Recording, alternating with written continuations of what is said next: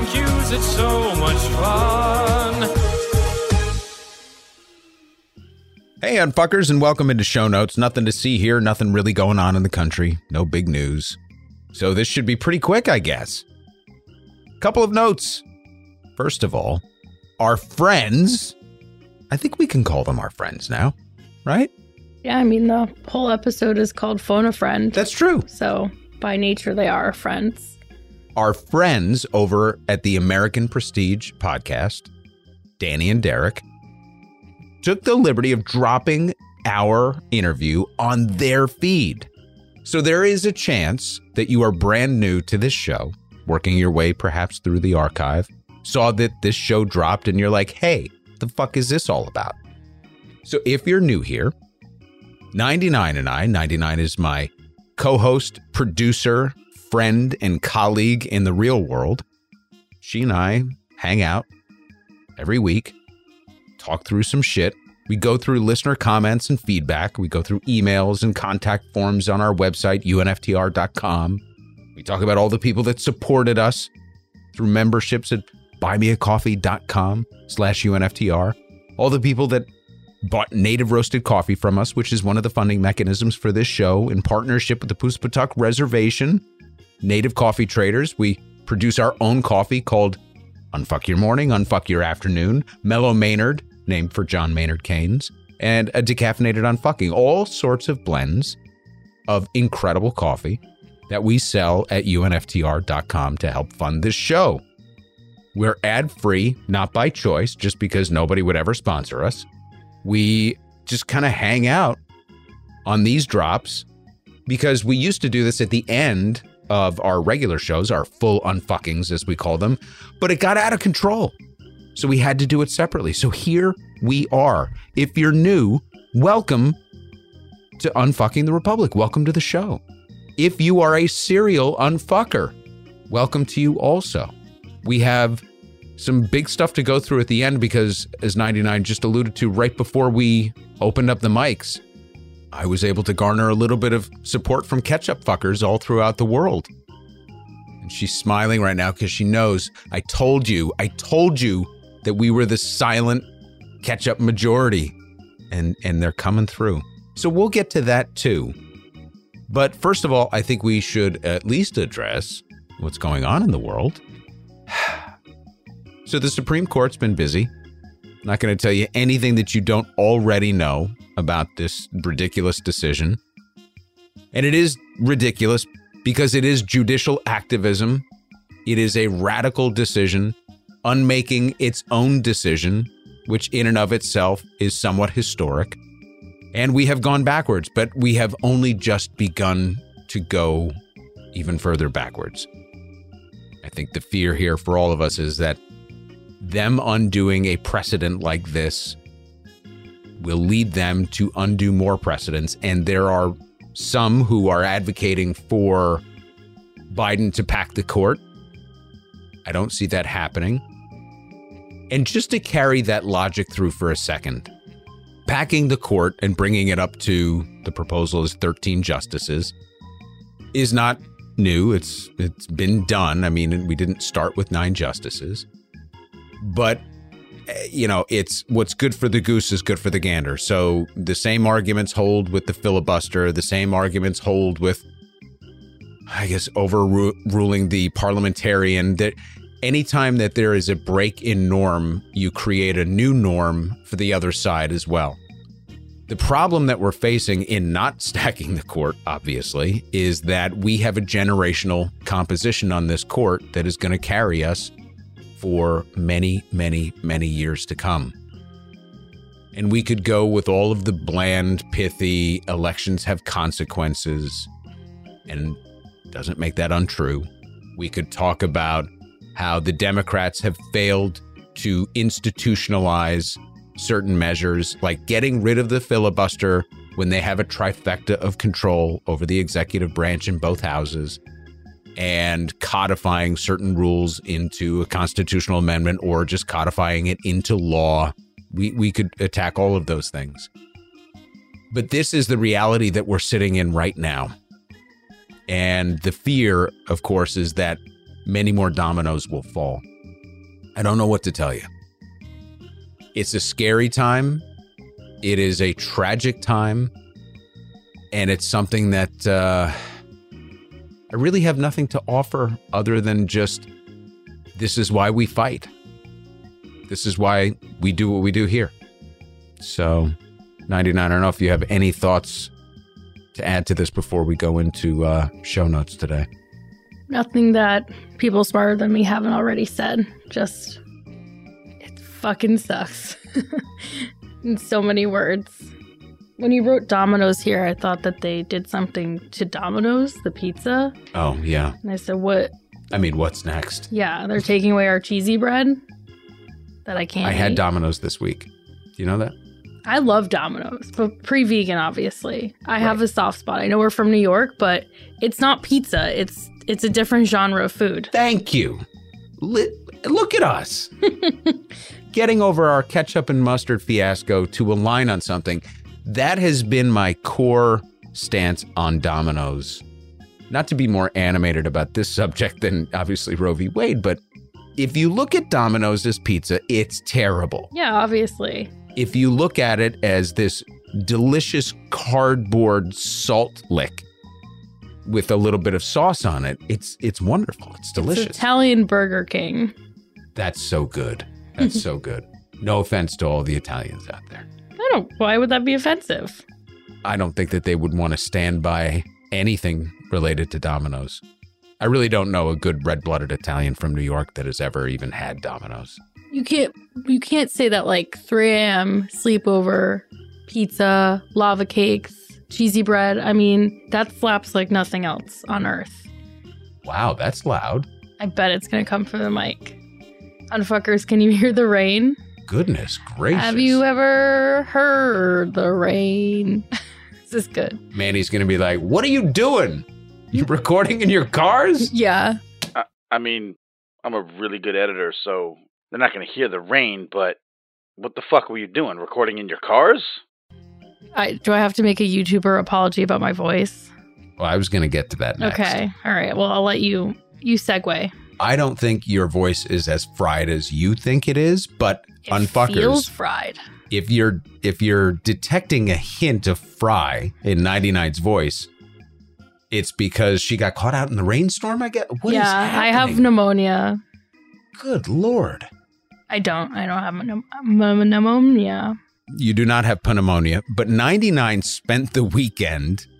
And for those of you that were on Twitter, you see that I tweeted something. We were going to do a little half-assed takeover of Twitter where I would just, thumper through tweets all weekend. But then the Roe decision was finally dropped and I didn't feel it was my place to be fucking around on the Twitters.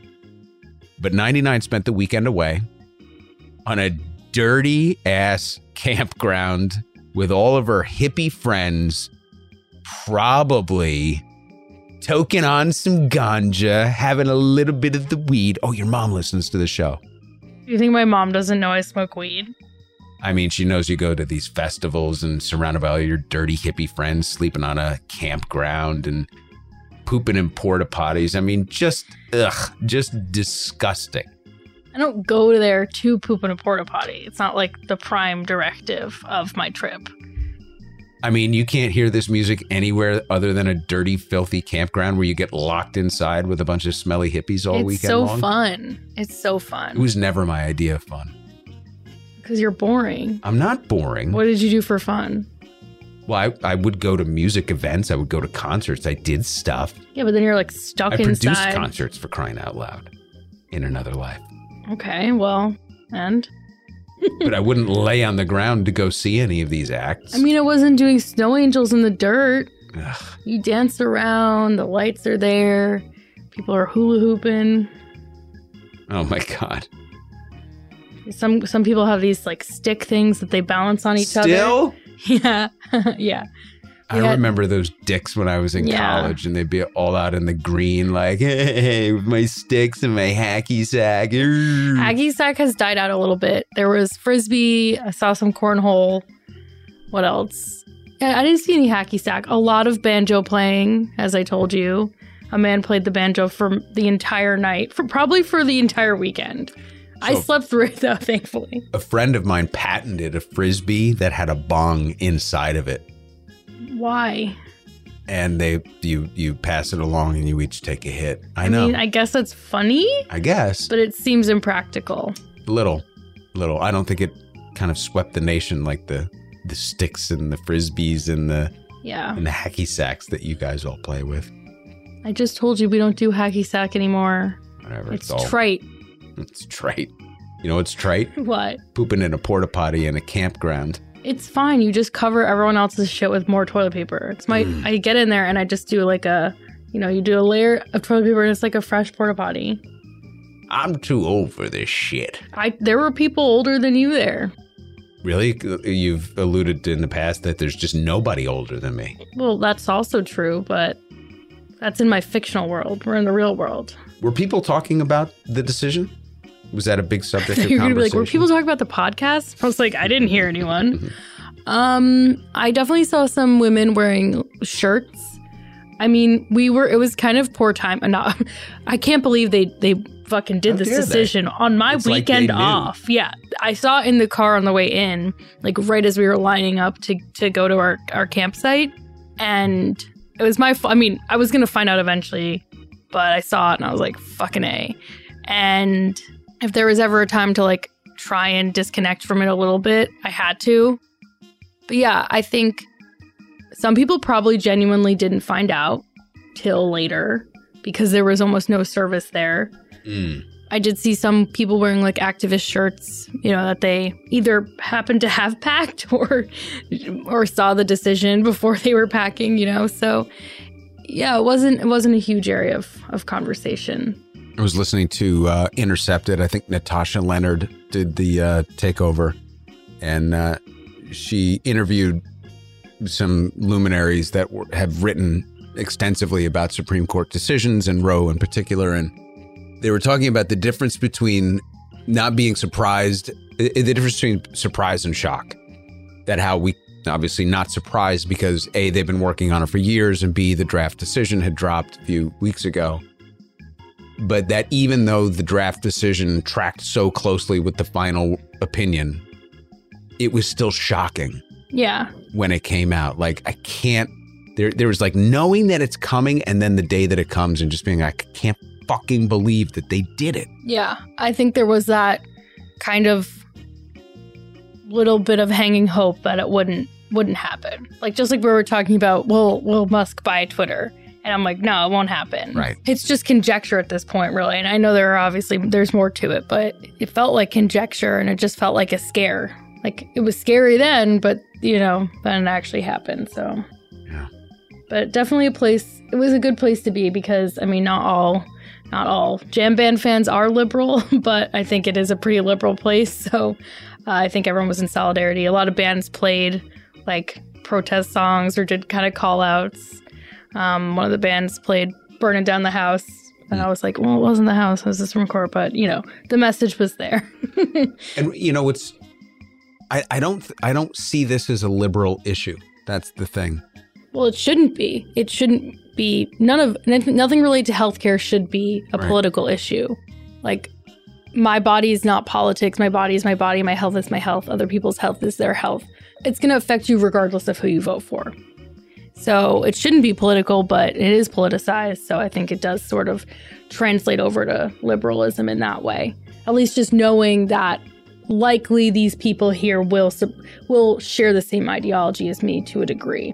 One of the things the scholars on Intercepted were breaking down was how the decision was written as though it was trying to untangle a tangled web of constitutional law, state law, and federal law, and that this would sort of untangle it and make it easier for future laws to be written that were more specific and took into account women's health and reproductive rights. It's just complete and utter bullshit. And one of the constitutional scholars on the show was saying it's actually created such a bigger tangled mess because this gets into inter and intrastate issues that we haven't had to worry about. There's certain criminal and civil laws on the books in the states that have the so-called trigger laws that now automatically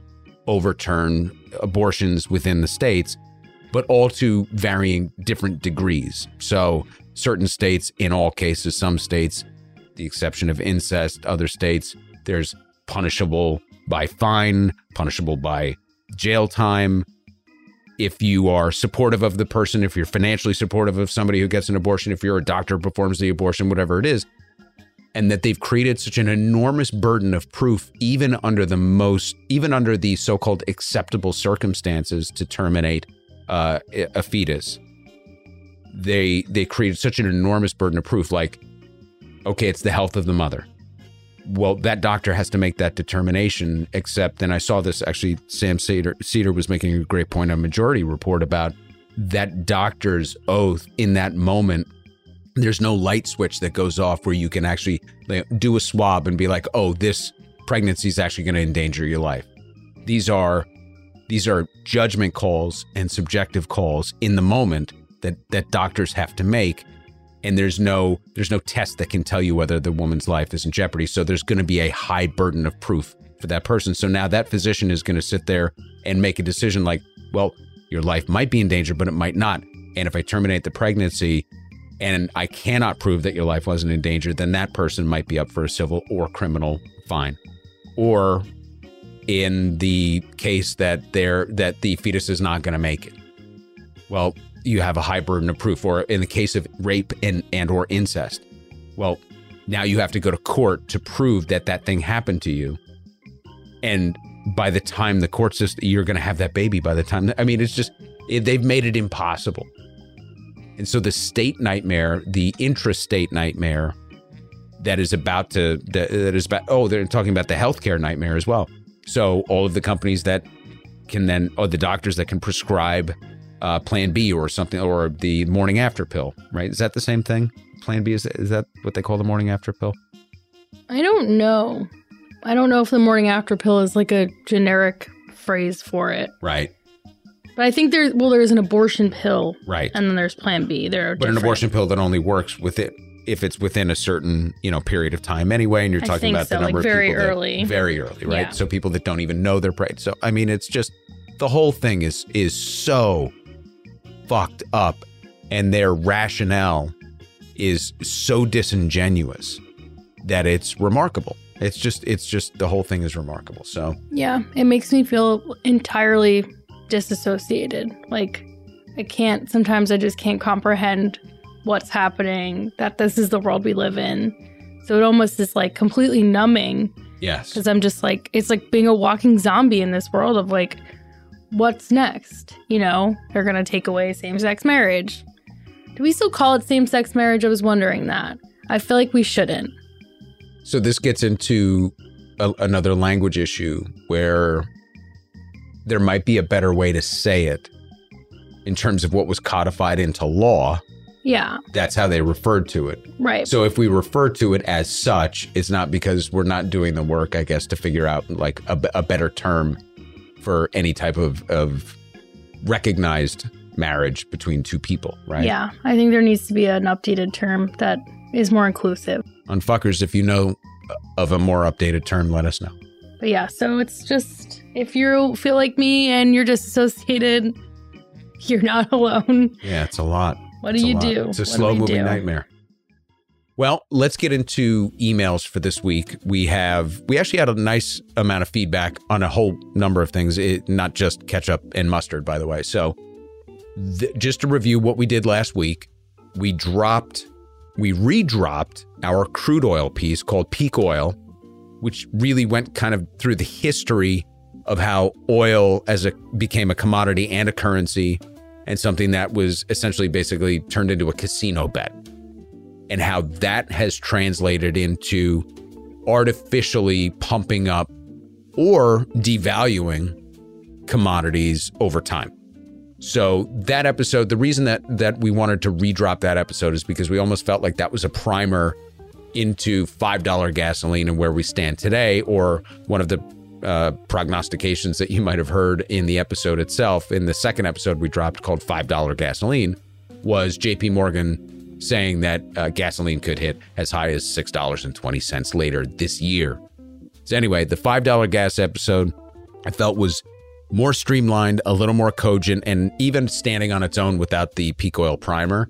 The goal there was just to say, this is why this price is so high, and this is what you're not hearing in the mainstream or any media for that matter.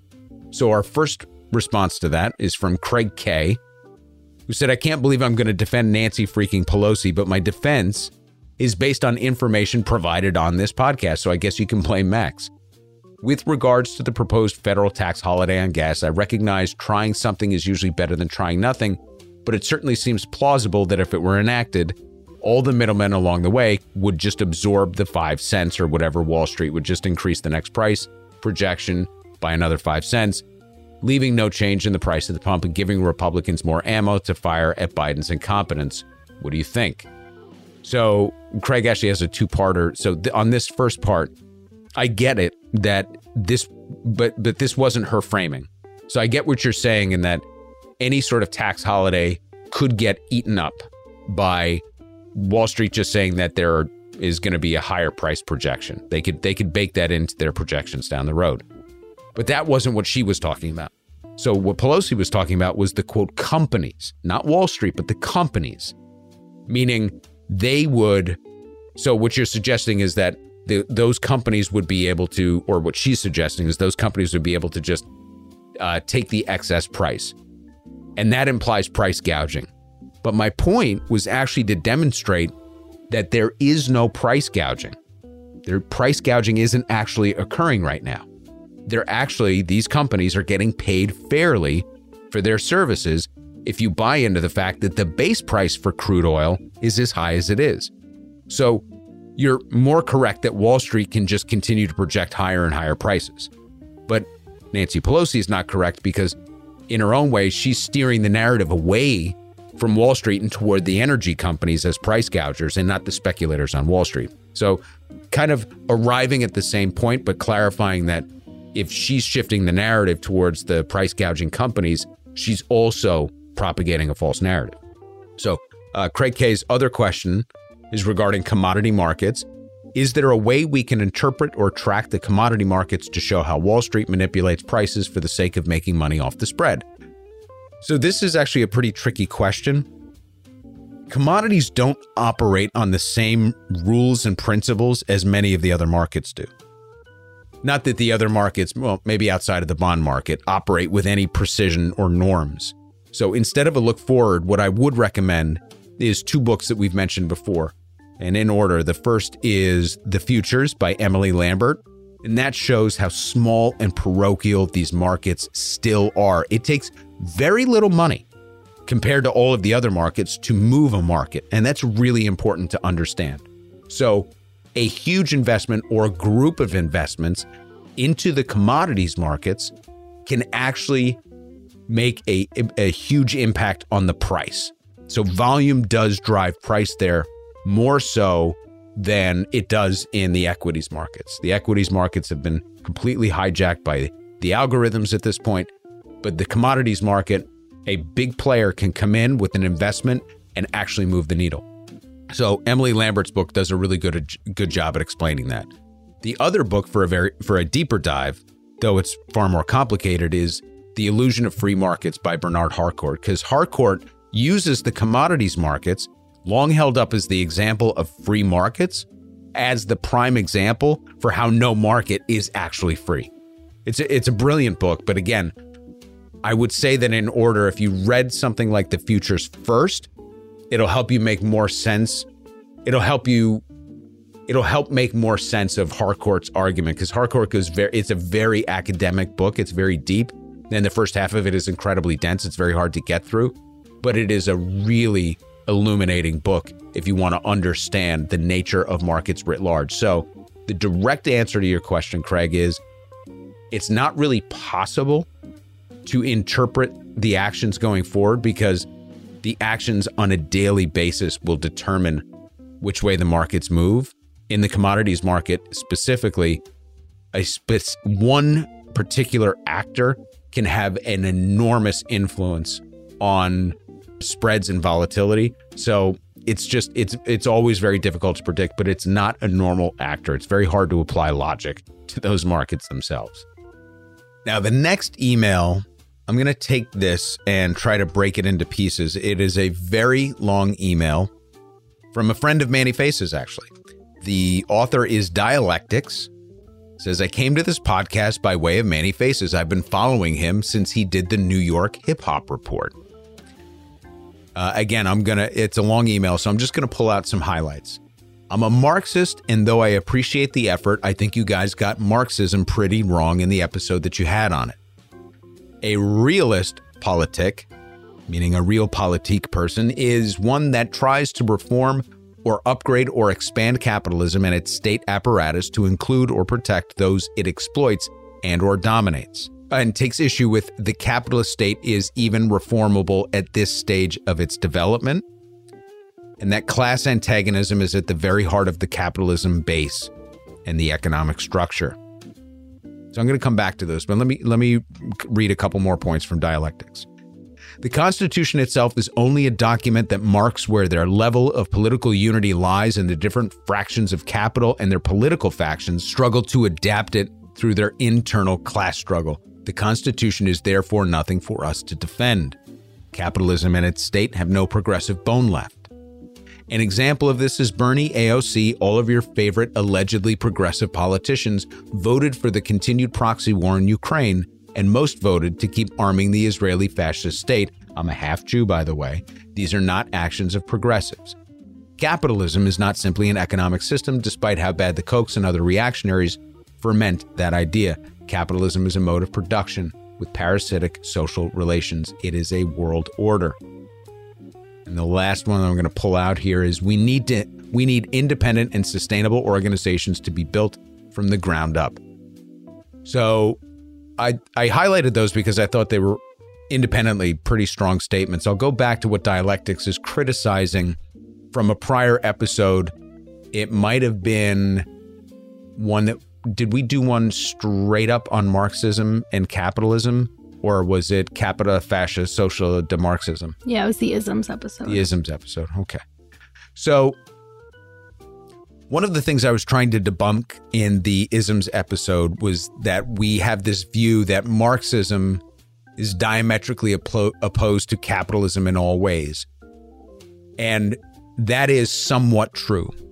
The point I was making that I think the writer here has an issue with is that Marx actually had a pretty favorable view of capitalism, and that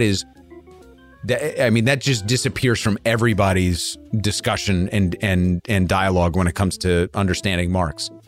Marx was a critic of capitalism to the extent that he believed it would do what it's doing now, that it would wind up turning on itself, that greed would have the better of it. It would become a class issue, and it would further increase the issues between the classes.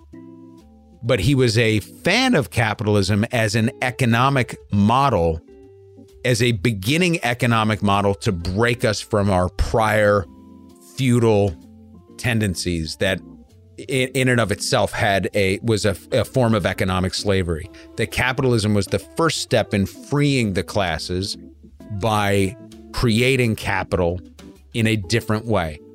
But he believed that capitalism would eventually lead to socialism that would then result in something that is, as of yet, undefined, and that is Marxism. So what I think is important, and I'm definitely up to hearing more from Dialectics about this, what I thought was interesting about where Marx and Engels finished their writing was that Marxism was the outcropping of socialism evolved. Socialism evolved from capitalism. So it was a direct path. It was a continuum that had to happen based upon different fits and starts that these economic systems would go through. But there's no question, and here's where I agree with Dialectics here, there's no question that capitalism itself is exploitative. But our idea of capitalism And the bigger point that I was making in the capitalism episode and the isms episode is that our understanding of capitalism today is even perverted from what Smith originally intended and what Marx was able to observe as kind of the first 100 years of the capitalist experiment. So writing at totally different times, Adam Smith believed capitalism was a better economic model for the new world, but it would be based on agricultural inputs almost exclusively. And that if it were to succeed, it required a very highly functioning regulatory environment. And that the outputs, that surplus capital, should be reinvested into things like art, science, and education. That's Adam Smith. What Marx observed was that capitalism itself, because of the classist nature of capitalism, would always take more and extract more surplus from the labor class, and that the upper class, the owners of capital and labor, would do everything in their power to gather more power. And on that note, he was absolutely right. What he envisaged was the labor class revolting and rising up against the moneyed class to have a more equitable distribution of that capital. What he did not foresee was the rise of nationalism. Nationalism created a whole different set of global circumstances that resulted in a different form of class warfare.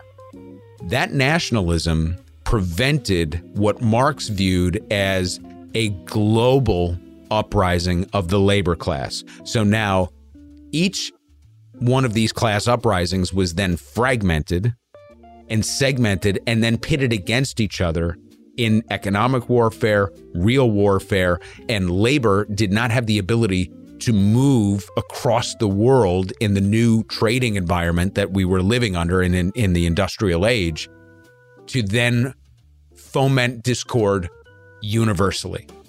So those were the points that I was making because we were coming at it from a purely economic perspective. The end result, the most important takeaway from all of this, and this is for dialectics and anybody that listens to this show, is that our point here primarily is that we no longer live in a capitalist society. That if you view what our economic system today is as classical capitalism, you are incorrect. This is a very different version of what was originally intended. And so that's really the only point that we were trying to make about that and that we were sticking to. And I'm happy to argue on the margins about what Marx believed capitalism to be, the time in which he was writing, what was right, what was wrong, whether or not his very vague notion, in my opinion, of what would ultimately evolve out of socialism is ever even possible among our species. But the real point here in what dialectics is getting to, the overarching point that they're making is that Bernie, AOC, the progressive wing, liberalism, even those who believe that we're living under a capitalist society, no matter what it is, that if you're fighting to transform a political party or a political system today in America, then you're fighting for the wrong thing. It has to be thrown out, and we have to be looking for new, independent, third-party variables to rise up and take over this system if we're going to have a shot at an equitable life and more humanity, I guess, in our policies, our politics, and our economics. Our argument has been, I get that, but we're out of time. That the climate crisis, caused by many of the same things that we're talking about here, the crisis of capitalism and what it has evolved into, which is this perverted neoliberal form of economic dogma that only benefits the moneyed class and a handful of people, that system is running us into a point where we are officially out of time as a species. And that's why I believe that still occupying the Democratic Party as the party that has all of the mechanisms and levers of power within, that is already institutionalized, that occupying that Democratic Party is the only progressive way forward to help us maneuver away from catastrophe. And it may already be too late. Who knows? But that is the only way that we can do it, because to upend the entire political and economic system of the United States, the most powerful empire in the history of empire, is impossible unless we're all going to root for some sort of collapse. And I'm not rooting for that. Dialectics, I loved your email. I appreciate it.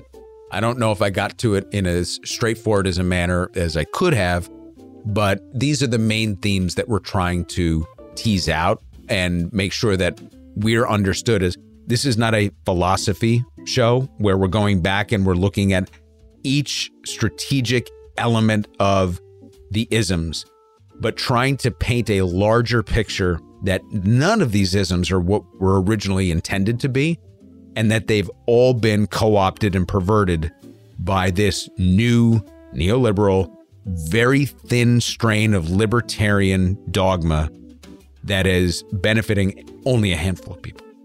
Now, let's move off of that and move into emails. 99, I see we actually have a pair here. We've got Franny and Zooey. What's going on there? Zoe, like the J.D. Salinger book? No. Yeah. I really have a problem with reading names. I should read more names. Zooey.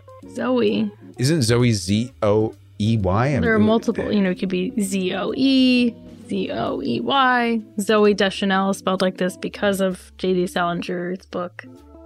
I should read more fiction. Continue. I think he got me too'd, so maybe don't start there. Ooh, Salinger? Yeah. I just said fiction. I know. Well, I was just, to clear that one up. It's fair. So Franny and Zoe said, just listen to Andrew Perez talk to the Sams at District Sentinel Radio about Leonard Leo, who seems to be the man most responsible for the Supreme Court we have today. This guy's at the bottom of seemingly everything. He's like the Milton Friedman of the judiciary. Yeah, so that's Leonard Leo of the Federalist Society, who is arguably the most responsible for, I believe he selected Gorsuch, Barrett, Kavanaugh, maybe one other. Been behind Roberts, too. But yeah, I mean, everybody calls it the Trump court, but it's this guy's court. I mean, he literally proposed all of these names and was working on them for years. Amazing stuff. I believe at some point we'll unfuck Leonard Leo. Maybe not independently, but we're definitely going to unfuck the Federalist Society. And that show was District Sentinel Radio. Interesting. Okay. Well, if anybody else listens to that show and you think it's good, let us know.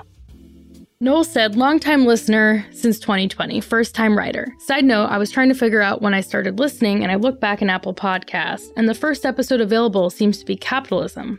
Curious why I can't see the earlier episodes there anymore. So I checked this out, and it's across all platforms, but I submitted a ticket, and they will be resolved within 24 to 48 hours. So I just wanted to let everybody know. So It's across only all like 5 platforms means episodes. it's a distribute. Yeah. It's on our side then, right? Yeah, we had a setting clicked on that if we did over 100 episodes, the pagination kind of disappears. Oh, wow. Yeah, so now it just needs to repopulate in the feed, but it'll be there. So we've done this more than 100 times? Yeah, with full-on fuckings, trailers, bonus episodes, show notes, quickies, topical cream, phone a friend, a lot of features. So yeah, I know, fun. A lot of talking. There's a lot of jabber. Yeah, we probably would. I wonder how long it would take to listen to the whole catalog at this point. Gotta be days. But my Pocket Cast, which I only started using a couple months ago, says I've listened to 39 days of podcasts. Days. Yeah. Wow. Did you just leave it playing while you were like laying in the dirt at a campground? Yep, that's exactly what I did. Thank you. How do I find this out? While 99 looks for the absolute number of hours, I'm going to move on to give a shout out.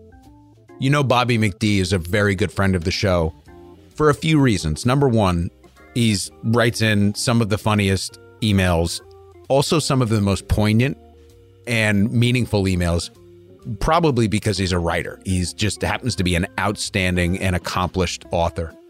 Bobby McD was stateside Tragically, we never met. He was not that far from where we are as the crow flies, but he had a vacation, family vacation. They came here. He sent us a few pictures. And one of the things that he did was he visited an ice cream store that I had recommended because I knew where he was going, and sent us a picture from there, which I super, super appreciated. The other thing he did was he brought stickers back to his home country of Ireland. So UNFTR stickers will be making it, maybe not on a gas pump, and we're going to talk about our gas pump issue, our thing that we're working on, but hopefully maybe on the side of a pub, right? Yeah. Something super fucking Irish, Bobby, would be amazing. What's your guess for total runtime? Ooh. Oh God, I'm really terrible at this kind of stuff. I'm going to say we have put together 100 hours of content. Shows about an hour piece. Some would run longer, about 100 hours content. 3 days, 14 hours, 53 minutes, and 7 seconds. So am I right? A little under, but yeah, close. Wow. That's crazy. Fun. Aaron N. said, have to say on behalf of New Zealand. Ugh. Anyway, What? Aaron N. said, have to say on behalf of New Zealand and all the sane nations of the world who are part of the global economic system, USA, can you please get your shit together or we will have to hold an intervention? Aaron, come on in. I'm begging you. Nothing would make me happier than if like France, Germany, New Zealand, Rwanda, Myanmar. We're going to talk about Myanmar in a little bit. That's why I have it on the brain. Everybody just kind of came to the table. Japan, maybe just even all of our client states, right? Just all came to the table. It grabbed us at the United Nations. They were like, listen, buddy, we got to fucking talk. You can't go on this way. You think you could do it here? Russia says Putin will be part of G20 summit. Oh, great. Yeah, why not? That can be we can have a dual intervention. So he's inviting him to be part of the G20. You can stay in our little clique and our little cabal after visiting Saudi Arabia and just not even mentioning that, you know, they just murdered a US journalist. No problem. Just everything. Hey guys, everything's normal. Everything's fine. Look away.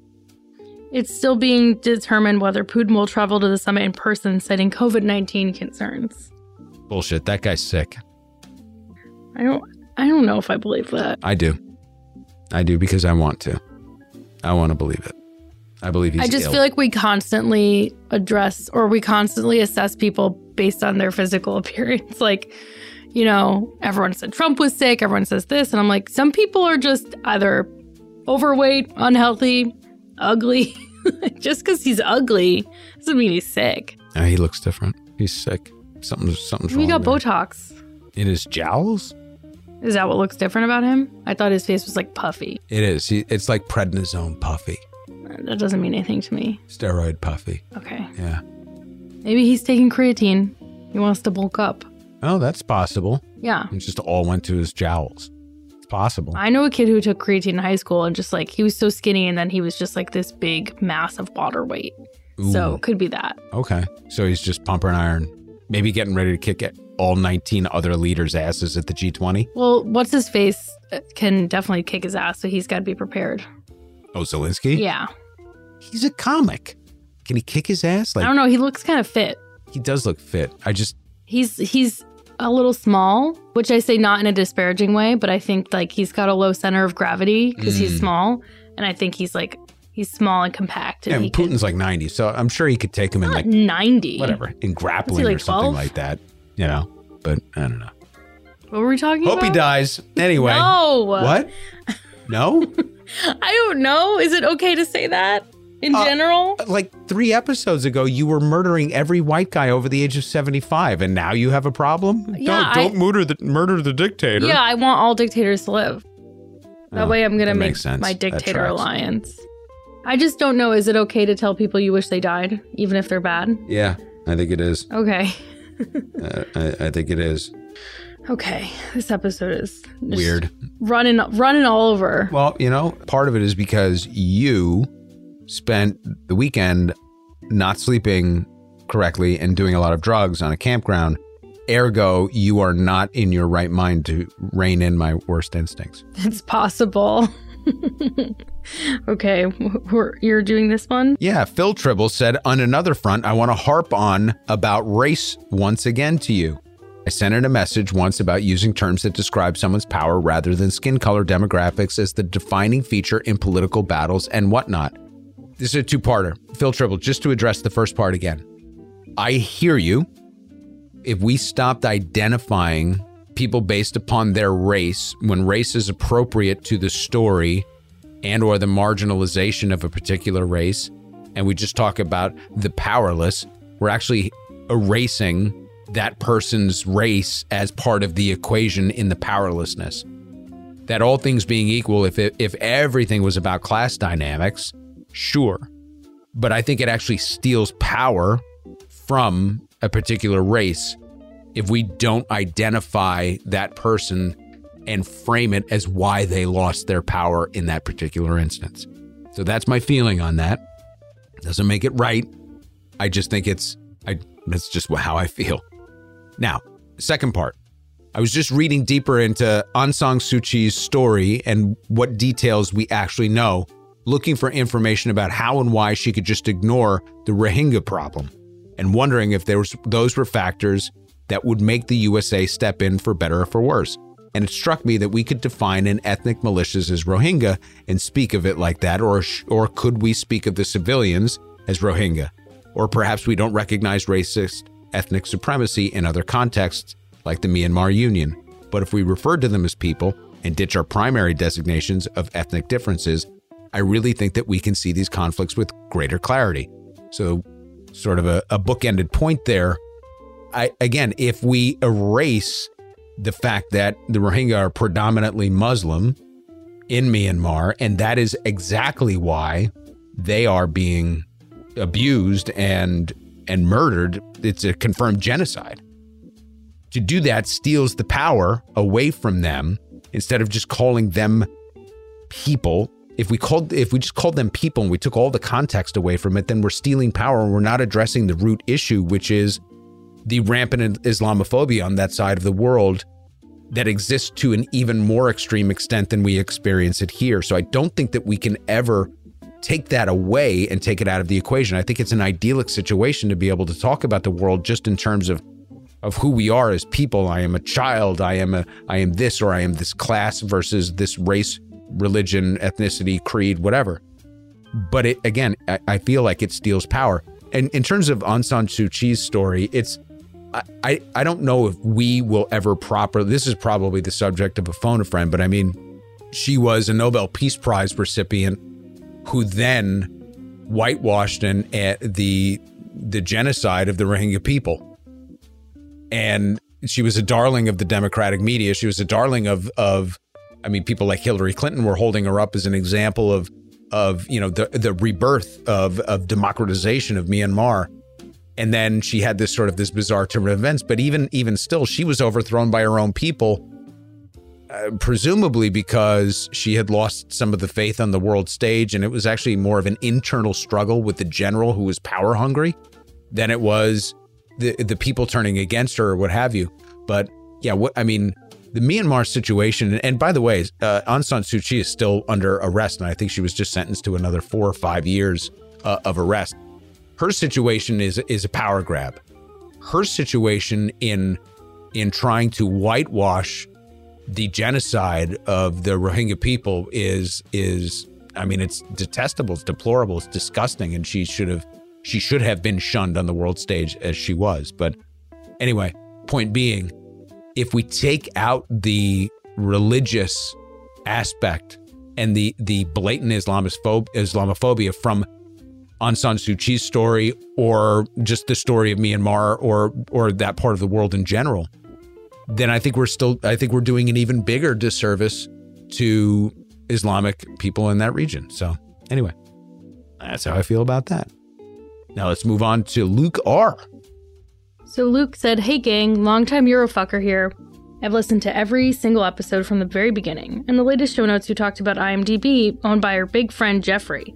A great alternative I found about a year ago is Letterboxd. It's run by a small team of real cinephiles in New Zealand, and instead of IMDb's data, they use the crowdsourced TMDb. I hope this helps in the Amazon boycott. FJB and FMF. I love it. Letterboxd. Letterboxd. Letterboxd. Cool. And it's a Kiwi fucker thing. Yeah. We dig that. Jeffrey Bezos. You did it. That was 99's contribution. Not your only contribution. That was your contribution in the Amazon episode up top, was to play Bo Burnham's Jeffrey Bezos snippet, which I loved. Thank you for that. You're so welcome. Yeah. Any excuse to shoehorn Bo Burnham into anything. I saw the somehow problematic John Mulaney this weekend. My daughter and I went in together. She's a huge John Mulaney fan. So I called an audible and I got last minute tickets and we went and we had a great night together. So much fun. And he mentioned during the show that he's been gone for a while because he was in rehab. That's what the whole show was about. And like he had his whole life kind of fell apart and whatever. And he was talking about how his audience has changed. And for the people that don't know him, he said, either your daughter is really into me or your non-athletic son. But there's a good chance that all young people just like Bo Burnham better. And so here I am, which is fun. That is funny. Yeah. I don't think he's inherently problematic. I think his affiliations are problematic now because of Dave Chappelle. So, right. But also people are saying like Netflix is funding the tour. And so it was kind of a Netflix thing where they were like made him show up. But I don't know how much truth there is to that. It's all complicated and it's politics in its own right. But I don't think he's a transphobic person, but that doesn't mean it's okay to be friends with one. I'll say that. Okay. About John Mulaney. Okay. And that's the show, everyone. So we're going to move on to Facebook, and we heard from our friend Jen S., who said, "Hey, 99, Manny and Max. Shout out to Unfucking Republic at our Colorado Springs Women March protest today." And so Jen shared a clip with us that we're going to put in right here. Hey, tough guy. Stifler's mom. Well, we meet again. Oh, sorry, wrong clip. Also, I need everyone here, if you guys are big into the progressive movement, please go to Spotify. Go to where you guys listen to your podcast. Check out Unfucking the Republic. Go listen to them. They got a Facebook post around their page, Unfucking the Republic. This is basically a podcast teaching us like how this happened and the solutions. Check them out. They're pushing candidates, the progressive candidates, all over the country. So if you're a progressive candidate and you're running, contact the show. UNFTRpod.com. Contact them. They're trying to get this information out. Progressive candidates only. All right, guys. Thank you so much for letting us be here. So Jen said she also informed progressive candidates running in her area to reach out to the show, and it was a pretty great turnout. I can't believe she did that. I can't. Right. By the way, Jen S., I don't take this in the wrong way, but I can't stop watching your videos. I think they're fucking. Why would she take that the wrong way? I know. It's a compliment. It's just sort of like, ew, like. Why she can't stop listening to our podcast? Oh, that's true too. Yeah. All right. So Jen S. live streams herself just thinking out loud, sometimes from the car, sometimes from different places, and it's just, I just love it. It's just so much fun, and she's fucking awesome. And she's such a big advocate of the show and for all good things, but and calls us out when we need to be called out, and just one of those real just awesome serial unfuckers that just makes us worth doing. Thank you for doing that. Thanks for shouting us out at that event. We certainly didn't even warrant a shout out at an event that important and a march that important. So the fact that you thought to do that was really, really very cool and inspiring. And then AR Ordu said, "Thanks for this." AR is talking about the peak oil episode. "I found this particular episode heavy and so packed with info that I didn't retain much of it. I'll definitely listen again in prep for tomorrow's episode. Does anyone else feel like being part of the UNFTR community is a bit like being in a college level cohort?" I do. I think it's a lot of fun, especially when I'm eavesdropping on all of the activities out there. I just feel like and I wish I could just participate and just be me, but I'll just stay as that creepy old guy on the sidelines, enjoying every little bit of it. I guess I'm the creepy Donald Sutherland guy from Animal House, yeah? I thought you were going to go Hunger Games. I never saw Hunger Games. Oh. Well, it's both. He's in both. Is he the same person in both? Well, no, he's President Snow. Donald Sutherland's president? In that. Oh, definitely going to watch it now. He's a bad guy. I love him. Oh, he's a bad guy? Mm-hmm. Oh. Do you like, we need a theme song. For? Unfucking Flashbacks. That's what I'm calling any series that we drop. Like an old episode. That's what I titled it. Okay. Fun. Right? I thought it was fun. I tell you what. What? Since you accused me of never letting you participate in I don't want to write it. I like to suggest genres. Well, okay. I was going to be like, Unfucking Flashback is the place to be. Unfucking Flashback's the episode for me. Yeah, maybe I'll just keep on doing those. What do you mean? That was beautiful. Over on the Twitters, a general tweet, as 99 calls it. SinR21 said, more phone a friend and discussion the episodes, please. Beginning to feel like Fox News superiority where you must be 100% right 100% of the time because you said so. What the fuck, Sin? Holy shit. He's calling my bitch ass out. That's crazy. Here's the difference, Sinar. Sources. Also, opinions. Right? Of course, you're going to think you're 100% right all the time because it's your opinion until you're proven wrong, right? Well, like I'm willing to be wrong. Tell me. Yeah. And listen, we've called ourselves out when we've been corrected. But there's a difference between, again, show notes and the full unfucking. Show notes, you're just getting the full, unfiltered, unfettered access to all the bananas stuff that's in my head and 99's head. Whereas the full unfuckings, not Fox News, they're fully sourced, back our shit up, speak your truth to power. And people may differ from our conclusions at times. I get that. But the research and the sourcing and the facts that are put in there are indisputable. So perspective, there's no such thing as unbiased, by the way. I know everybody likes to think that, well, I like to get unbiased sources of information. There's not, we all carry bias into everything that we do. And we derive our conclusions from the source material from a progressive perspective. And in that way, I am completely biased. But don't compare me to Fox News. That's just ugly, Sin. But thanks for writing in. Knudsen said, it's time to get an unfucking the SCOTUS movement moving fast. POTUS needs to nominate 4 SCOTUS justices and move through the Senate lightning quick. 13 is a historic national number and needed to balance the court. Yeah, we can't get anything through the Senate. And this is part of the problem. And I was having I'll say a spirited discussion with someone I love, explaining that, who basically said, well, how did we get here? And I just tried to boil it down as simply as I could to explain my perspective that this is what you get when you compromise and drive the middle lane. This is what we get when you choose a Joe Biden. This is what you get when you choose a Barack Obama. Heresy, I know.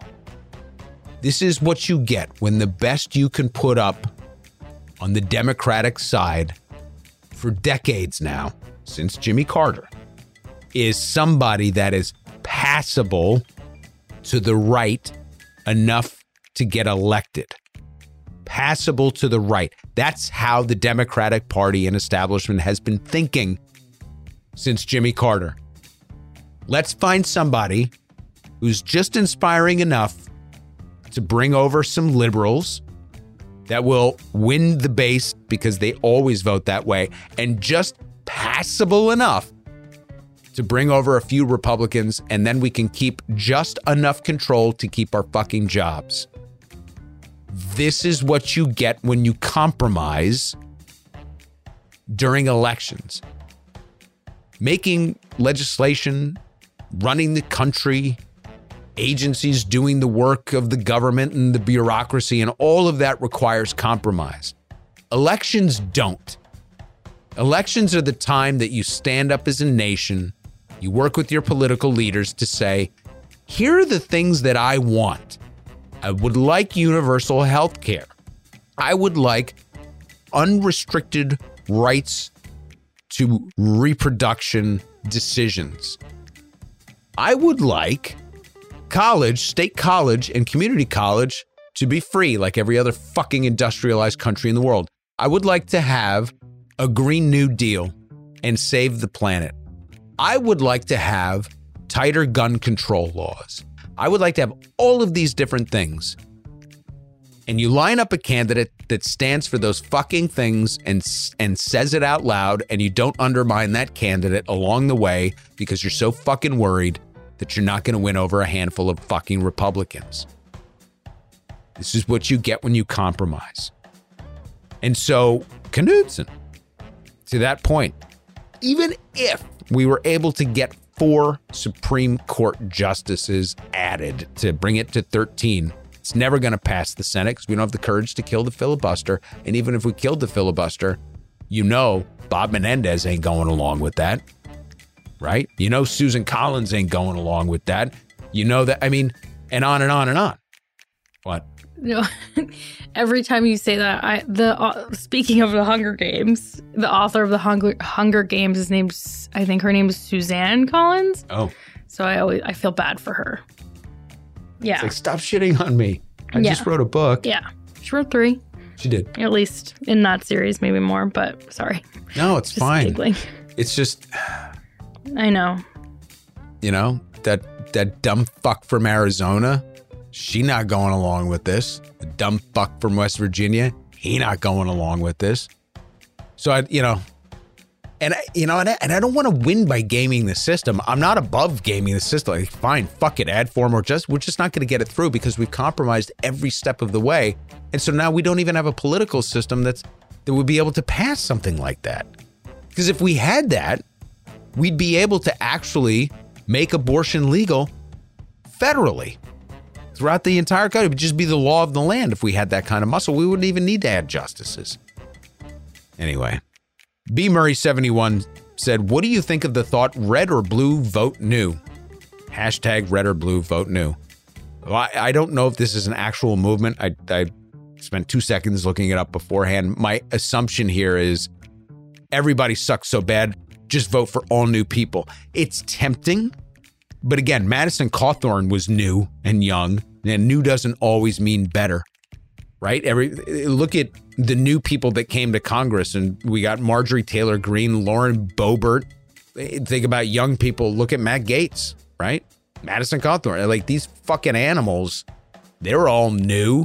They had no political experience before this, and they ran as a fucking QAnon conspiracy theorist and won it. And that's new. Institutional knowledge matters. Being capable matters. So for me, it's not vote new. It's vote very blue. It's vote progressive. It's vote for smart people who are progressive and get what's at stake. So I'm not on the just vote new train. Sorry. I'm sure there's more nuance to it, but yeah. I couldn't find any, so I'm just responding to the hashtag.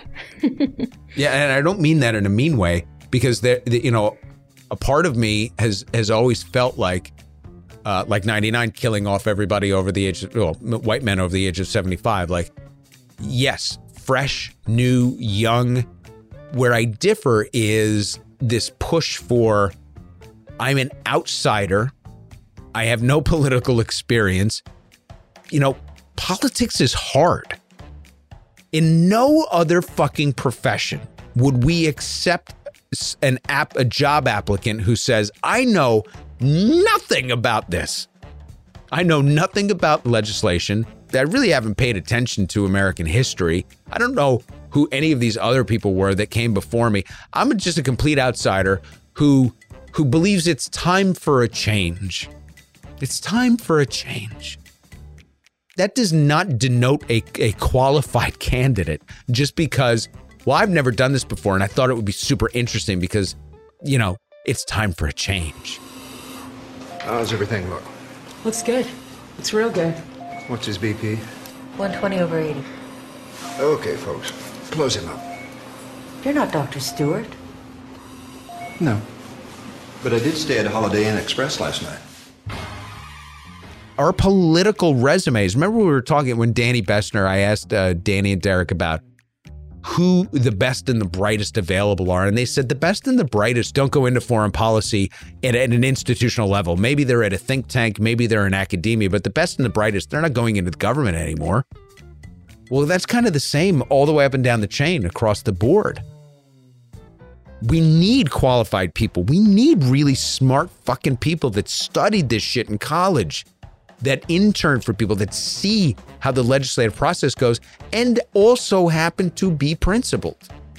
So if your backstory is AOC as a bartender, but working her way through college where she got a degree, and then she did some grassroots advocacy and organizing, and then got into the system from the ground up with no committees and worked her way through, and she's learning the process and making mistakes and doing better along the way, that's fine. That's great.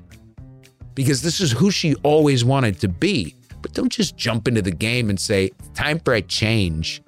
And I've got an uncle that's going to write the fucking check, you know, to get me my first million so I can compete at the... No, enough. We need quality. Anyway. Maybe I should be a politician. Well, you know what? Maybe we're training a whole new generation here. I was a student senator. And that's more...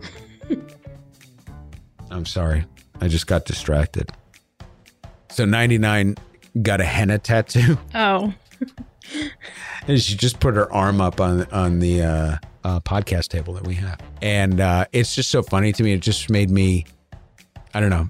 It just made me think of you sitting in that dirt pile there, just completely wasted, being like, yeah, I want a henna tattoo on my arm. And then coming into this conversation talking about I don't know, it just made me laugh. Me and my sister got matching ones. So cute. Because we might want to get this for real. So I said, let's do practice run. For realsies, you might get that? For realsies. And I was wearing a hat with this logo. You should tell everybody what tattoo says. I'm not going to, because that would divulge the band that I follow, which would make it very easy to find me. So literally... Because she's one of three. All you'd have to do is go on their website and like find their tour dates and show up and I'll be there. So I can't do that. But we got it and I showed her my hat and she actually did upside down because I was sitting across from her, which was pretty impressive. And she freehanded it. And it was me and a bunch of kids getting glitter tattoos. Then this adult man who was very adamant about cutting me in line. What? I know, it was really weird. Was he white? What? A grown white man jumped the line? I thought you were making some sort of assertion about white people and henna, and I was like, what does this mean? Where are we going here? Yeah, he was like standing in front of me and I was like, what the fuck are you doing? I know I'm not one of these children, but I'm still a child in comparison to you. Then we talked about music and we became friends. So. And then did you get in front of him? Well, yeah, the guy who had the booth remembered that we paid first. I said, ha ha ha. Yeah. Stupid old white man. That's what I said to my sister. You'll be dead at 75. It's possible. If you have your way. If you enter politics, now that I know that you were at once a senator. Point of order. Is that what you remember? Yeah, I know Robert's rules. I love it. Senator 99. I would love that. You'd be a great senator, by the way. Thank you. I enjoyed it when I was in I mean, it was annoying. One time they ran for 6 hours. Like our fucking student senate meeting. It was so intense that like we all took it really, really seriously. You should. But there was so much infighting and arguing, and there was like a whole rift between the Senate and the Activities Council. And it was like the dumbest shit ever that like was just everything we did, we took so seriously. God help this episode. Prof G, good friend of the show, said earlier this month I got COVID. Thanks, Joe. And gave me the chance to listen to past episodes. I avoided the Julian Assange episode because of the way corporate media had portrayed him. Yes, I know. I'm not as smart as I think I am. but that episode shook me to the core. It reminded me of the war crimes I read about in Nick Turse's book, Kill Anything That Moves. It's not the first time somebody's recommended that book, and I really need to get that. Thank you for that re-recommendation. Since you're all going on a well-deserved vacation, would you consider repeating that episode or mentioning it in show notes? Assange is back in the news, and we all need to be reminded of what it takes to fight the power. Radio Raheem. Love that reference. D, motherfucker, D. 99. Thank you for the inspiration. I can't quit Amazon yet, but I did make my first purchase in the UNFTR bookshop. Oh, and he purchased The Illusion of Free Markets. Wow. There you go. And I'm going to work to leave Amazon Prime by the end of the year. Thank you for all your great work. Well done. Again, 99. Inspiring actual change. I dig that. And the Assange episode, that, it's sort of an outlier episode for us. And if you haven't listened to it and you have any curiosity, I'm really, really moved that Prof G went back, revisited that, and was willing to challenge his own assumptions and assertions about Assange, as did I. But many years ago, from a different perspective, just because of things that we were working on in a prior life, from a journalistic perspective. And I do think that story, his story, will continue to resonate over time and be one of the primary examples of empire gone really bad when it comes to whistleblowers and freedom of the press. So take a listen to it if you get a chance. And then our last comment on Substack comes from Ken E., who said, China's zero COVID policy is causing supply chain shortages and thus adding to inflation. Sounds kind of convenient. If I was more conspiracy-minded, I'd think that was the plan to destabilize America, to castrate the Biden administration in the midterms. Yeah, I don't know about the zero COVID policy, but I'm with you, Ken, on being more conspiracy-minded, because it has more than once crossed my mind that the powers that be on Wall Street, to the extent that they can control, I guess I'll say parliamentary intransigence, just bringing everything to a standstill. Part of me believes that they're in on it because, and I know this sounds nuts, the one thing that Wall Street cannot afford right now is some sort of attempt to roll back the Trump era tax cuts. Now, Biden wasn't really proposing all that much, but the Wall Street got everything it needed in the first few months of the Trump administration. And then from that point on, I believe Wall Street has always rooted for a tie. So the Fed is their spigot, and the Fed absolutely wants, and they absolutely want the Fed to keep releasing dollars. In the absence of those quantitative easing dollars, they need to mine returns. They need to mine ROI from a number of places. So, yeah, I mean, the commodities market is a convenient place for them to do it right now.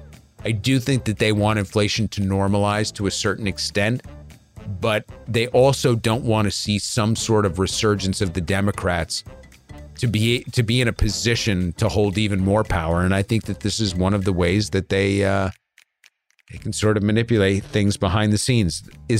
Maybe it's not that purposeful, I don't know, but the effect of it will be essentially the same, whether it's a conspiracy or not, because the Democrats at this level of inflation and gas prices being this high, no matter how horrible the Supreme Court decisions continue to be, even though I think they're coming to a close here, none of that social angst will overcome people's anger towards prices at the pump.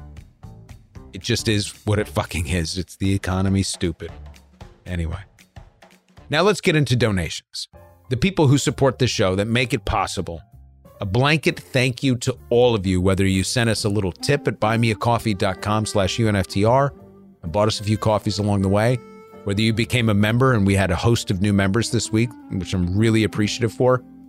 We had a couple people drop out of membership saying their financial circumstances changed, but they'll rejoin us again in the future. Also okay, and we're very grateful for everything that you've given to us to this point, and we'll see you sometime down the road. And we're grateful for all of the people that have purchased our native roasted coffee. So here's the donations. The Captain is now a member. fucking believable. Max99, Manny, you are all putting yeoman's work into getting us all together and hopefully unfuck this country. My bandmate put me onto you guys a little over 3 months ago, and I started from the top, and I'm still a few episodes away from getting all caught up. Who's yeoman? Do you know what that means? I don't. I'm genuinely asking. Genuinely? Yes. A yeoman's effort, like a real working class effort, like putting some But it was elbow like grease into it. Yahweh. Not Yahweh. Not what? No. Nope. Yeoman. What band are you in? Yeah, let Send 99 us a know. link. It's a great idea. If you have some good quality audio, we can even sample it and use it in one of the shows. Fun. I can't bottle my excitement any longer. Personal favorites were the episodes on Cuba and the economics of racism, definitely two of my favorites as well.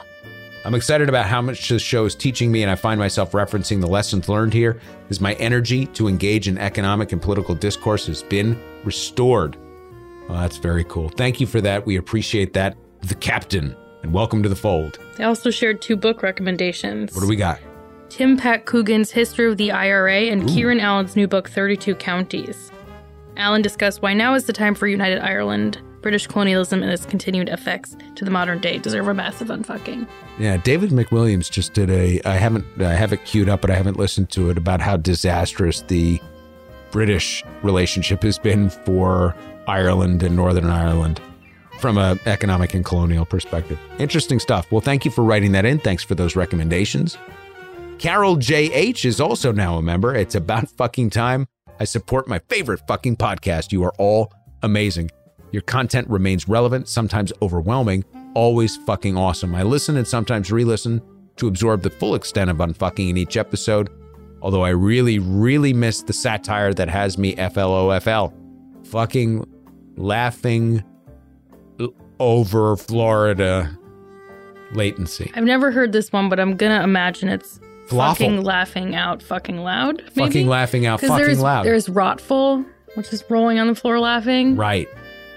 Carol J.H., by the way, I have, there's something wrong with my brain when it comes to acronyms, and I never know what they stand for. That brain. Carol's friends with Nettie. I was just about to read that, 99. Ooh. Proud to say, I came by way of the one, the only, and my friend Nettie. Carol J.H. gets to hang out with Nettie. I'm jealous. Keep on keeping with the unfuckery we all need and deserve. Nettie on the corner of on Appleton, is it? College and Appleton. College and Appleton and Outagamie, protesting it out there. Boy, I bet she's fucking pissed right now. More pissed than normal. God damn. Well, Tony and TN is now a member. Is that Tennessee? I'm guessing or so. Or is it Tinbet? Or in the Newark. Yeah, TN. the Newark. Down in the Newark. I'm gonna guess it's Tennessee. In the news. Maybe he's in the news. Hey, Tony in the news. Yeah. Hey. Hey, Tony. I saw you on News 12. You're over there in the news. Hey, yo. Bing bong. Do they have News 12 other places? I think only like Connecticut. Okay, so that's fine. So Tony said, thank you for the great work. I love the show. I'd love to see an episode focus on the impact of racist dumb fuckery that is still prevalent and accepted in many southern states. You're going to get us in trouble, Tony. In my community, Middle Tennessee. So, it is Tennessee. Why would he get us in trouble? Oh, because I keep pissing on the South. Keep fucking with the South. Are you like This is that? just gonna, you know like- the stickers people get of what's his face peeing on things? Calvin? Yeah, that's you. Yeah, I have it on the back of my pickup truck. With a Salt Life and a back the blue sticker. Yep. Alex B is now a member. Max and 99 are a joy to listen to. Manny can go fuck himself. Why would they write that? That's so weird. Max and 99 are a joy to listen to. Keep up the good work, FMF. Chris B is now a member. I love the pod. It's been an anchor over the past year, helping me to put many of the issues that have frustrated me for years in context and examine my unconscious biases about the world at large. Thank you, 99, Max, and Manny, for your hard work and dedication. Holly S is now a member and said, I fucking love you guys. Steve S is now a member, didn't say a goddamn thing. And Maria from Puerto Rico bought us a coffee and said, I love the main Unfucking Saturday episodes. I love the show notes. I love the quickies, the topical creams, and listen to every word, and enjoy them all, and always learn something new. but I am finding that I don't have the time to collect my thoughts and write and react thoughtfully about things I hear in the different episodes. I can't keep up in terms of responding and interacting, except for my Marana comments about mustard and burgers to 99, who I forgot was vegan. I hope I made up for that with the French sheep sanctuary. Maria, I can eat burgers. We got vegan burgers. We got Impossible burgers. She'll make them even less edible by sticking mustard all over them. They taste the fucking same, and you know that. Please. Have you had one? Yes. You've had an Impossible burger? Yes. And you don't like it? It's fine. They taste exactly the same. Do they? Yes. And then you go and ruin whatever you think tastes exactly the same by slathering mustard. My dad eats Impossible burgers, and if he eats them, they must be okay. Will Watkins IV, hold for it. I am William Wallace. Bought 2 coffees. Great idea on this stickers 99. Yeah, I got a lot of takers, so I'm going to be running to the post office. Pretty psyched about that. Or I'll be using my Stamps.com account. They do not sponsor us, but I do have it now. This is a lot. Do you have it? Do we have it? Yes. Is it here? Yeah. You're lying. No, I've had it for a couple weeks. I've already used it. Where is it? It's just a scale. Everything's online. That's what I kept trying. Listen, unfuckers. You have the scale? All I wanted was a fucking Stamps.com account so I didn't have to go to the post office to send stuff. And Max wouldn't come with me. He would conveniently have something else to do, so he'd have to go with our business manager, who I love very dearly. Love him to death. However, he is the worst fucking person to go to the post office with because all he'll do is complain and yell at me. We got into like a literal fight in the post office where he's like, "You don't need a scale. We're a podcast company." Insert what we actually do there. But I was like, it's fucking, just get it for me. And they were like, well, we got burned once. And I was like, I don't need a whole machine. It's just a scale and an online account. It took me like 5 fucking months. Where do the stamps come from then? I have a sheet and you put in the printer and it prints out stamps. And it's working? Yes. Well, how come when I came for a stamp last week, everybody's like, oh, you got to go to 99 for the stamp? Well, because it was a real stamp. It wasn't a printed stamp. I have regular stamps from before you got me my fucking postage thing. Okay? Like 99 is the keeper of all the stamps now. Well, it's not that. It's that our business manager... Where's the machine? There is no machine. I don't understand. It's a scale. So I weigh something and I type the weight. Or you can Why aren't we sponsored then? Because we're not... Why do we need to do that? What if our listeners need Stamps.com? Podcasts need to market to like Stamps.com markets to like other podcasts. Oh. I mean, I guess there are other uses. Do you think we'll ever have a sponsor? You keep saying that, but we've had people reach out. We just haven't said yes. Not really. They're all like those fucking, we'll pay you in fucking lettuce and change and whatever, like, X dollars per 10,000, whatever. It's all just. That's how they work, though. No, I don't want one of those. I want a sponsor, like a meaningful sponsor that means something to our audience, where we could be like, now you buy this. What if Heinz came to us? What would you do? I don't buy Heinz ketchup. What do you buy, Hunt's? No, I buy whatever the fucking organic shit is at my little organic supply store thingy. Okay. Tastes very good. All right, sure. It's delicious. Fine, then Golden's can come to us. I want a company that makes pickles and get just like a lifetime supply of pickles. We're not going to barter for pickles if we get a sponsor. We're going to get a real sponsor. Well, they would send us stuff also. And then, you know what we need? What? We need a sponsor to send us on the road. I think that's called a tour manager. No, we need somebody to underwrite our tour. We need somebody to be like Unfogging the Republic tours with the kickoff at Out of Gaming at McFleshman's Brewery. It's brought to you by blank. Heinz. Just kidding. I don't want Heinz. I would turn that down. I would delete the email before Max saw it. Ramona W. I don't care if they gave us $2 million. I would not. Do you delete emails before I see them? No. Oh my God, you do. I don't. You bitch. Only sometimes. I can tell you're lying. Only sometimes when spam ones come through and I'm scared you're going to click the link because you're old. Oh my God. I'm going to kill you. When they're actually spam emails, sometimes they look real enough, but I'm like, I know this is spam. And I worry that you're going to click it. You send money to a kidnapped prince once. Mm-hmm. And you branded for life. It's for your own good, but I wouldn't delete actual unfuckers. If anything, I dig through the spam and I find people's emails who get lost sometimes. You know, Manny Faces is punching himself in the face right now. Like, oh my God, in all of his faces. What are they doing? Why my job, all of my rich friends, I hate everyone to the bitter end. Nothing turns out right, there's no end in sight. I hate my life. Ramona W. bought 5 coffees. Y'all are alternative radio 2.0. Damn. That's cool. Did you say ham? I said, damn. Oh, I thought it was a pun. Jennifer Like C. a bought ham us a radio? coffee. Max and 99. Your work, passion, and talent is appreciated. But this coffee goes to Manny Faces. In episode, this is a great highlight because this does show you exactly. I mean, it's small, it's subtle, but it's so important. In episode 62, Amazon Part 1, Max says, but when Seattle's public officials looked into its number one tenet for support, it was pretty much crickets. Only, quote, crickets was the actual sound of crickets chirping. It has finally dawned on me how deftly Manny uses his skills to create an auditory landscape that perfectly complements Max and 99. I've taken it for granted up until now, and for that I apologize. Manny, much love and admiration to all 3 of you. Hashtag FMF. Aw. Well, now I no longer hate my life. Thank you. Just the tip of the iceberg of the Stop saying brilliance just the tip.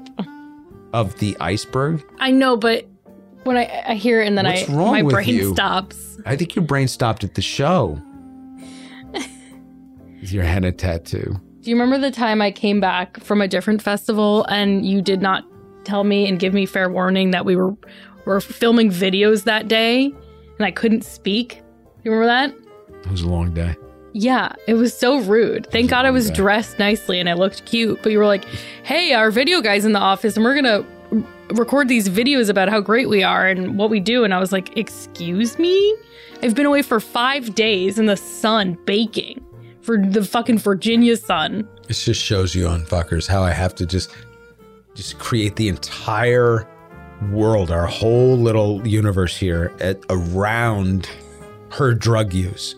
It's the most millennial thing that I have to do as a business owner, as a Gen X business owner, is accommodate these millennials to be like, I've been tripping for 4 days, tripping my face off. So can you just push this off a day? Because I'm going to need a mental health day because I've been tripping my face off. Okay? All I wanted was some prior notice. Wait, I have to do actual work today because I've been tripping for the last 4 days. I put it on the calendar. I think you saw that, right? Fucking bullshit. I just want to notice. Ant-proof Case bought 3 coffees. I love when 99 is so spent and she's just weak. It's very funny. Ant-proof Case bought 3 coffees, said I had to buy you a coffee after listening to your last show notes. On Amazon Part 2 episode, I literally laughed my ass off. I'm now 50 pounds lighter, having a large ass. Listening to your mustard ketchup wars, the homophobic hobophone, as well as my imagining of 99 as some uber nerd in a magic cape and green glasses kept me chuckling well into the next day. I may be easily entertained, but regardless, I'm glad you guys choose to make your family squabbles over the really important stuff always entertaining. Family squabbles. Right, Dad? Oh, God. Stop calling me Dad. I don't like it. I just don't understand why. It should be a compliment. We have reviews, dear. You'd be lucky to have me as your daughter. Yeah. Some days.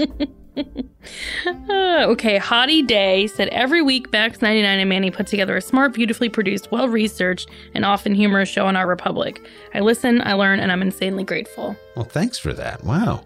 And Woo Library said, fish fans will love this pod. So will non-fish fans. I would give it 10 stars, but not until they bring back the skits. And Corey. Yes? Cory Booker and Rosario Dawson, I slacked you, are no longer together. I'm devastated. Shook. Devastated. I'm shook. Is love even real? I also know that Mrs. Faces better be very careful.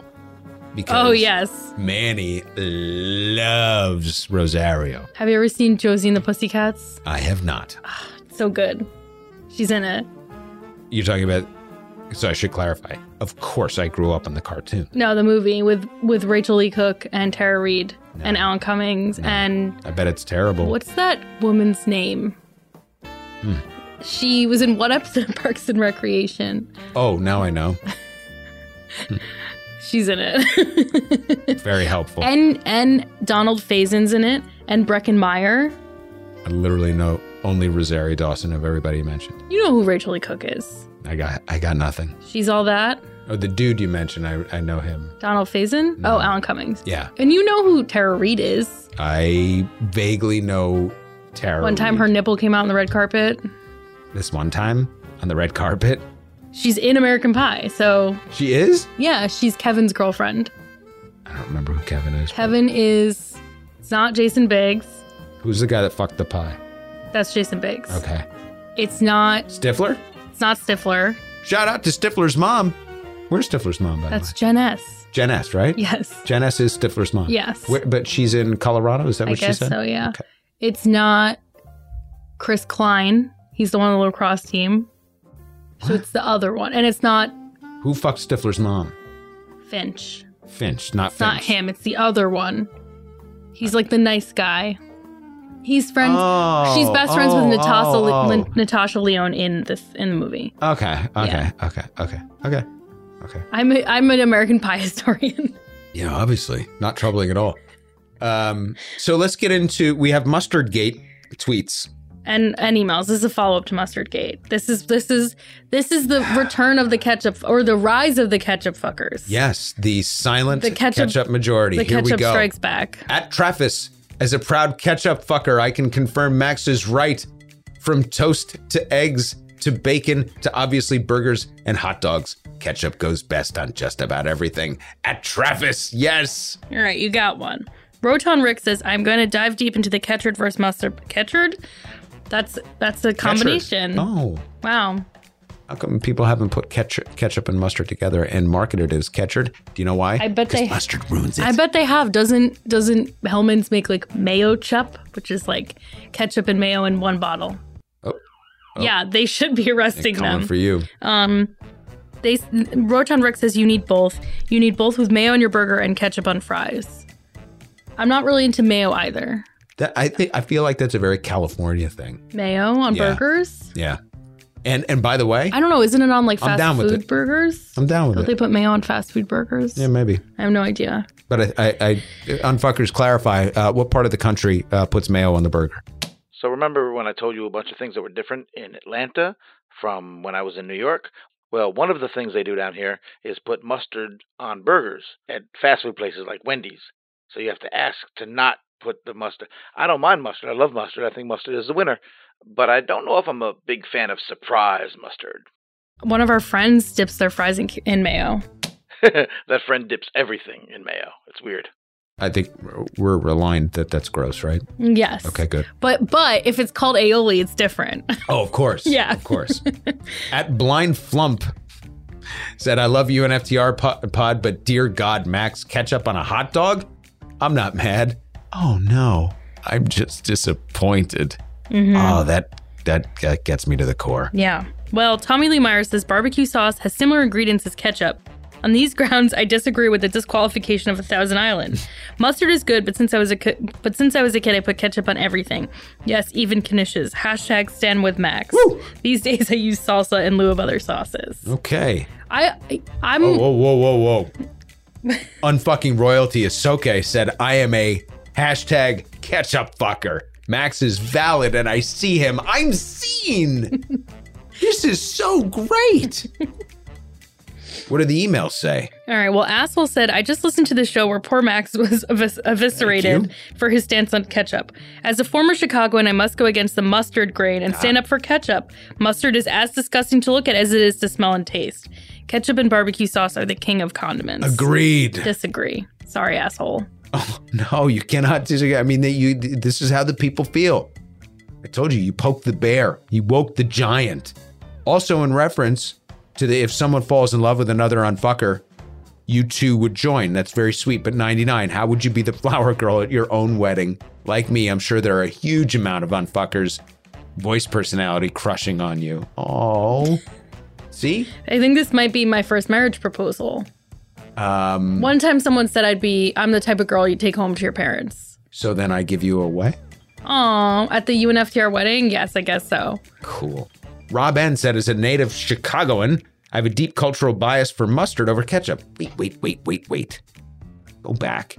But Whoa. Asshole said, as a former Chicagoan, I must go against the mustard grain. So the Chicagoans have a deep cultural I didn't bias know this. for mustard over ketchup. I'm driven to say we must end condiment shaming. Rob N rising above all of us. No, I won't, Robin. Resist the urge to yuck people's yums. I get it, and I'm with you with everything else but this one. We will meet you where you are, unless it's on I'm ketchup not and technically shaming people. I'm shaming the condiment, and therefore the people who use said condiment. I did call you guys Ben Shapiro cavemen or something. Yeah, I don't know. you did. All right, fine. I'm sorry. That was a little harsh, but I agree with what I said. Okay, you know what? The unfuckers aren't done. Trudy L said, I'm listening to show notes, enjoying the argument about ketchup on my lunch break. Max, this ketchup fucker has your back. Ketchup is the bomb, because growing up in Outagamie in the 70s, the only other real option was yellow mustard. Blech.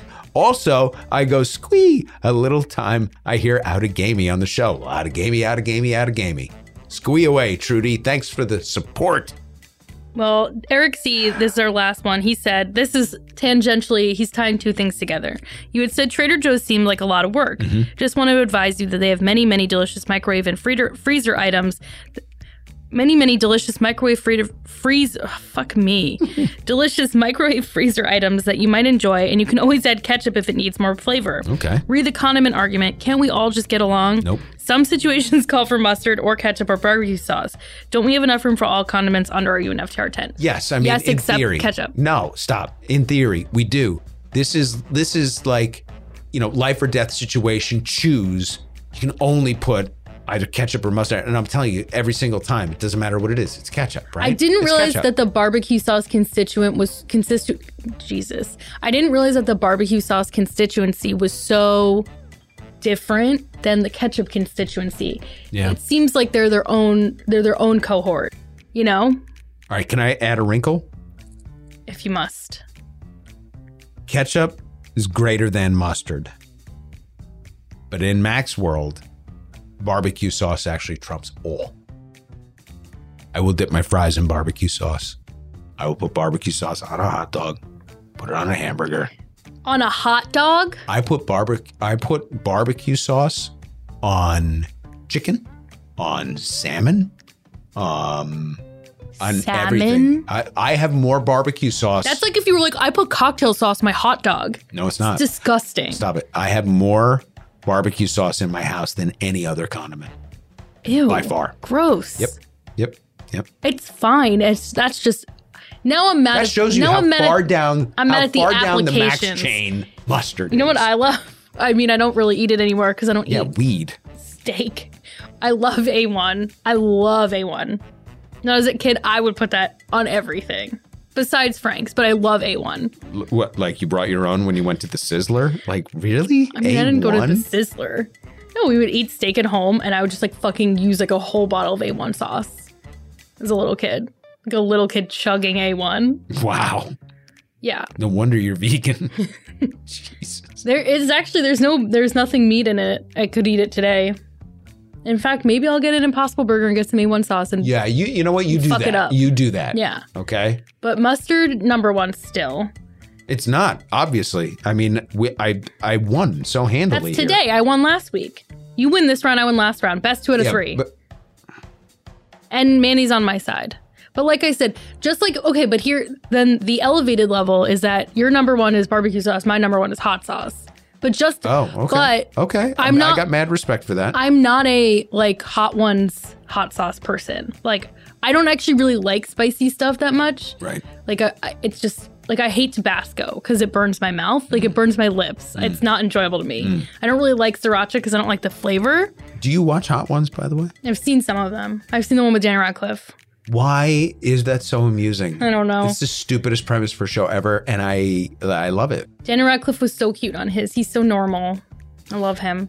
But yeah, so I just really like Frank's and buffalo sauce.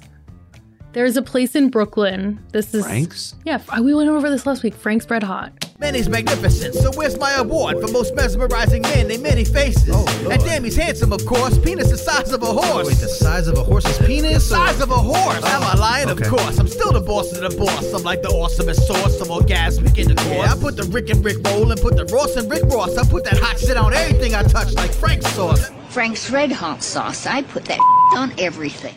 Oh, Red Hot, right. So there's a place in Brooklyn. She gets so mad when she brings up things that I don't remember. We talked about this.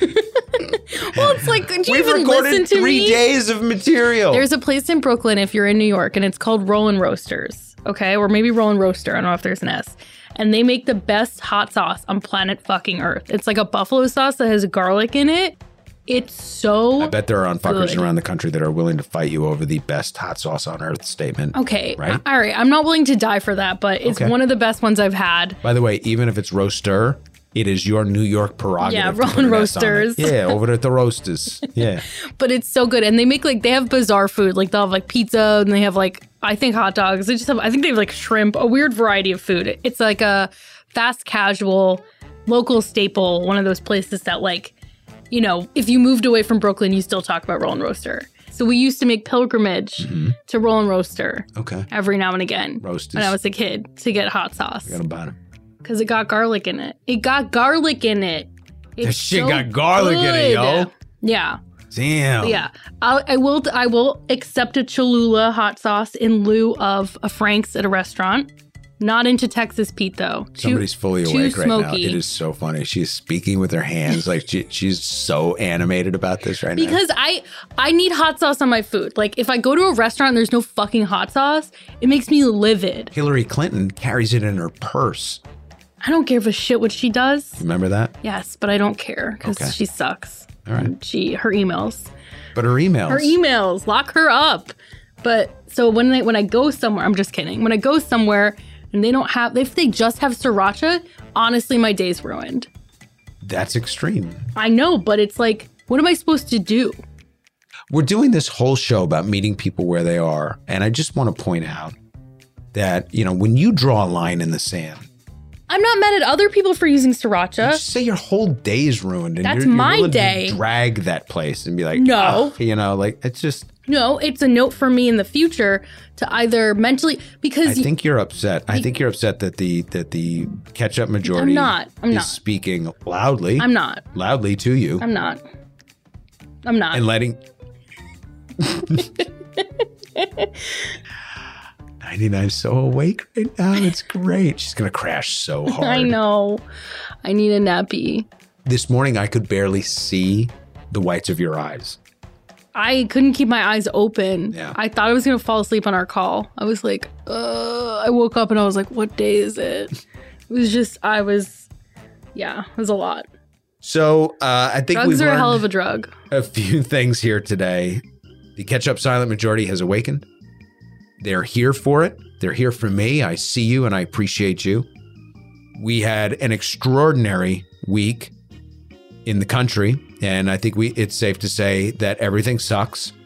Especially I said. Ooh. Especially ketchup.